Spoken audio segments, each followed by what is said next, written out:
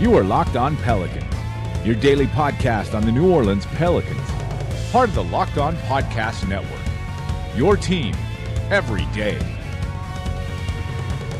Welcome to another edition of Locked On Pelicans, the daily podcast covering your favorite team, the New Orleans Pelicans, and NBA as a whole, part of the Locked On Podcast Network, your team every day. Available on Apple Podcasts, on iTunes, wherever you get your podcasts from.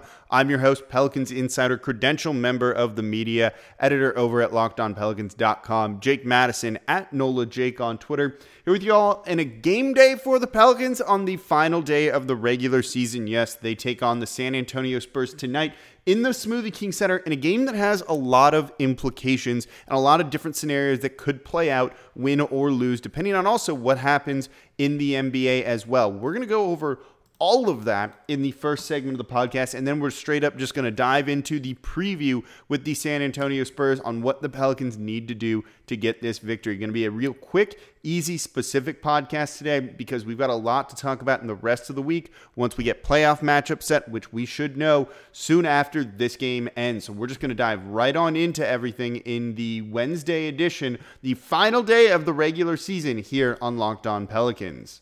So after last night's games, the playoff picture did get a little bit clearer for the Pelicans and where they're going to fall in the seeding of the Western Conference, with the Utah Jazz absolutely smoking the Golden State Warriors to the tune of 119-79. That is an insane number. They led by as many as 45 points at one point. That they forced the Golden State Warriors into giving up at the start of the fourth, something they weren't looking to try and do.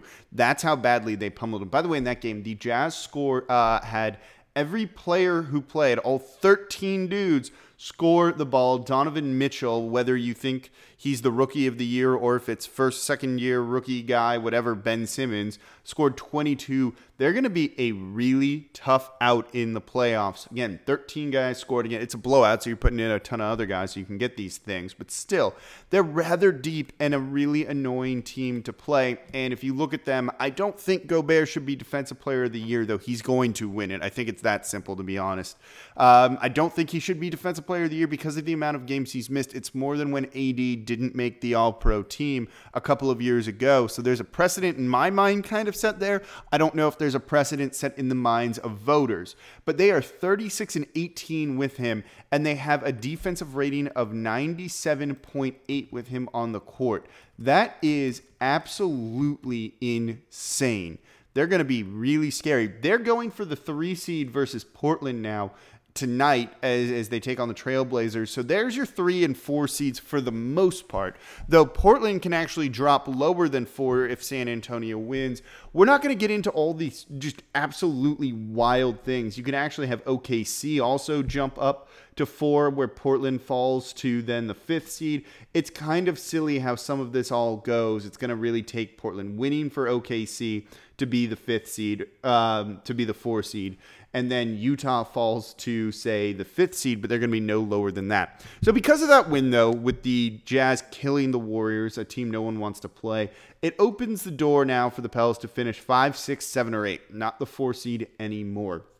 And if you look at those colorful charts that have been making their way around Twitter yesterday, the NBA put out, and then this is so complicated of what's going on in the Western Conference. There's so many different scenarios. They actually had an error in the first one that was circulated around, and they had to put up a new one that was corrected because it was wrong before. That's how wild this is, that the NBA is getting things wrong.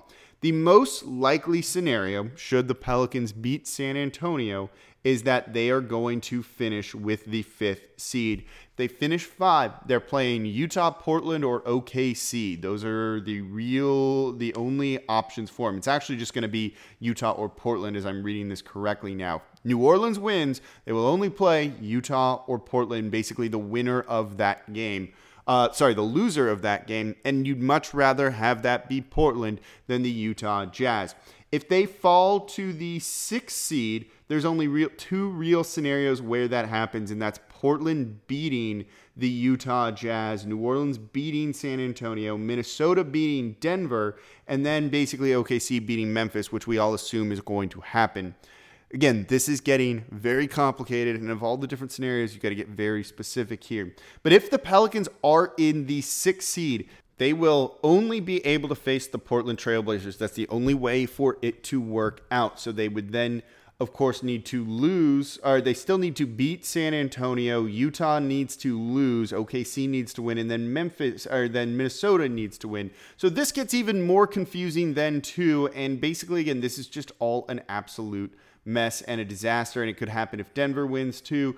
But basically, you're going to then see a whole bunch of different things happen. And again, these scenarios are so wild. So if New Orleans does finish with the 6th seed, they will only play Portland in the first round. Then, of course, there's still chances they fall to 7 if they lose, or 8 if they lose, depending on how the other games go.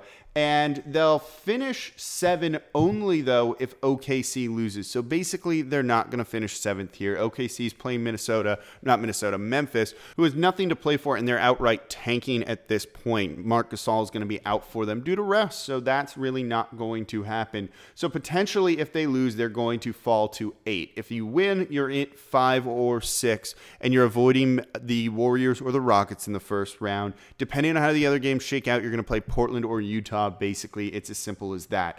But for the most part, if they're in 6, that'll be okay because you avoid Utah. And then it just is a crapshoot, honestly, if you win and you end up drawn against the Jazz, which they don't want to do. But again, that's still better than playing the Warriors or the Rockets in the first round, because maybe you'll be able to get, a victory against the Jazz, even though, again, Gobert is a monster and tends to take Anthony Davis out of games.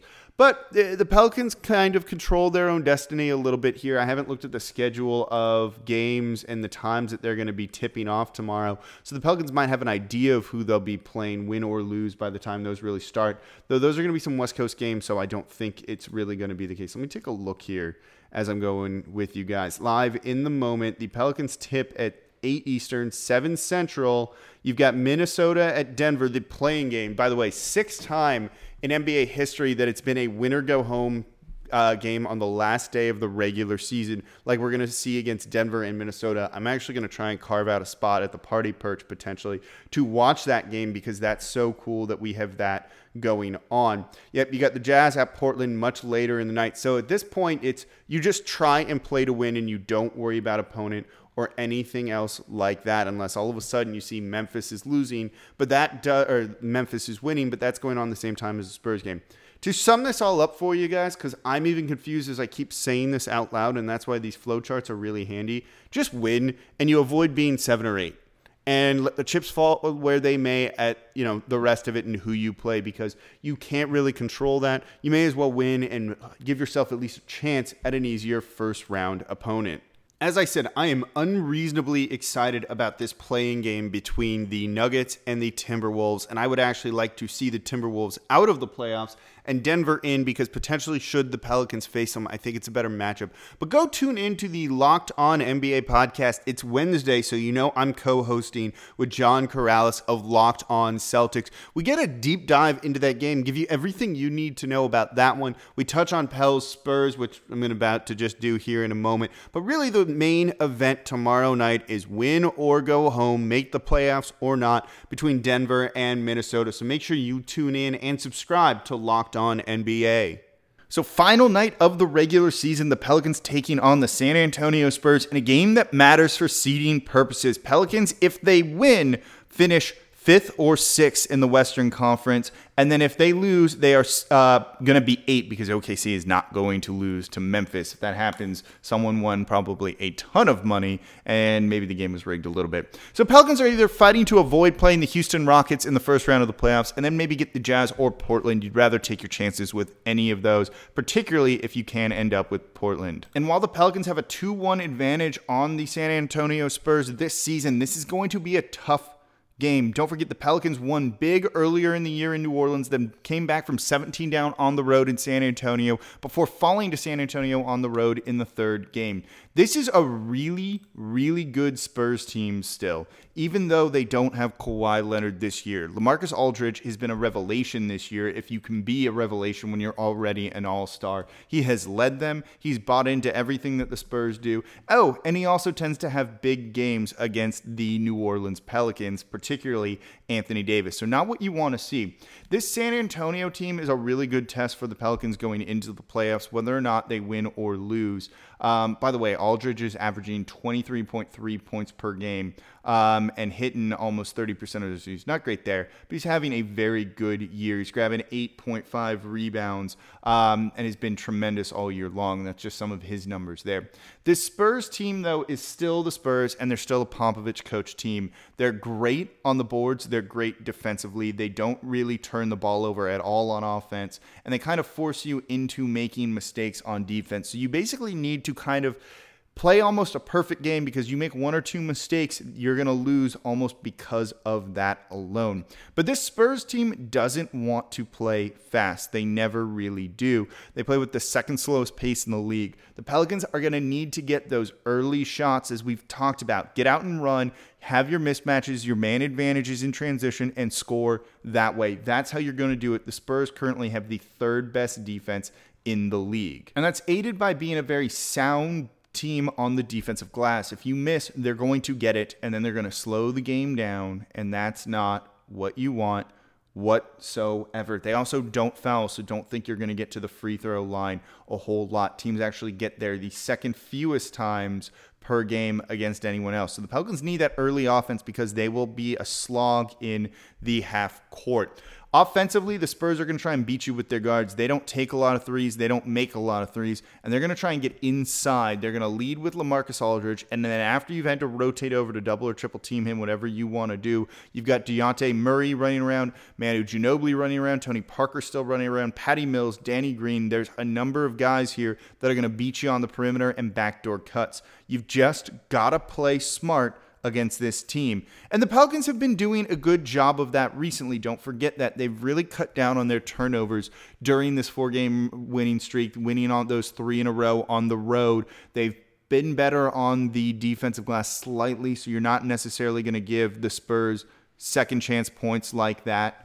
And if the Pelicans just don't give up a lot of threes, I think they're going to be okay. Funnel guys into Anthony Davis, but keep an eye on LaMarcus Aldridge. If you can get AD guarding someone else, if you can get quality minutes from Emeka Okafor or Nikola Mirotic defensively, maybe even Chuck Diallo guarding Aldridge, you have Davis rim protecting. These guys aren't going to be able to score at the rim like that. The Spurs, again, don't shoot a lot of threes. They take the fourth fewest in the league. They want to score in mid-range and at the rim, and Davis can make life difficult there for them.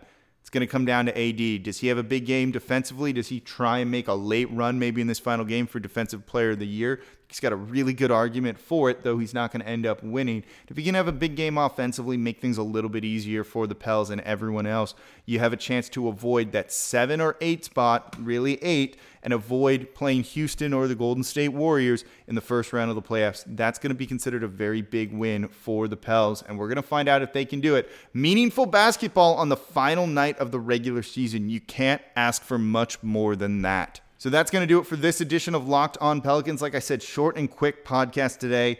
Want to really kind of get set for the rest of the week. We're going to break down wing positions, guard positions, front court positions when we know who the Pelicans are going to be playing. We're going to have a crossover podcast as well with the host of whatever team the Pelicans end up playing. It's going to be a lot of fun. We are going to get you guys set, primed, everything you need to know about the upcoming playoff matchup, because yes, Locked On Pelicans listeners, the Pelicans are in. I've actually already got my playoff tickets. It's going to be a lot of fun. So we're going to do everything we can to make sure you are the smartest person when it comes to the Pelicans and the playoffs. So make sure you stay tuned all week long. So thank you all for listening. As always, I'm your host, Jake Madison, at NOLA Jake on Twitter. We'll be back with you guys to recap the game and preview the playoffs.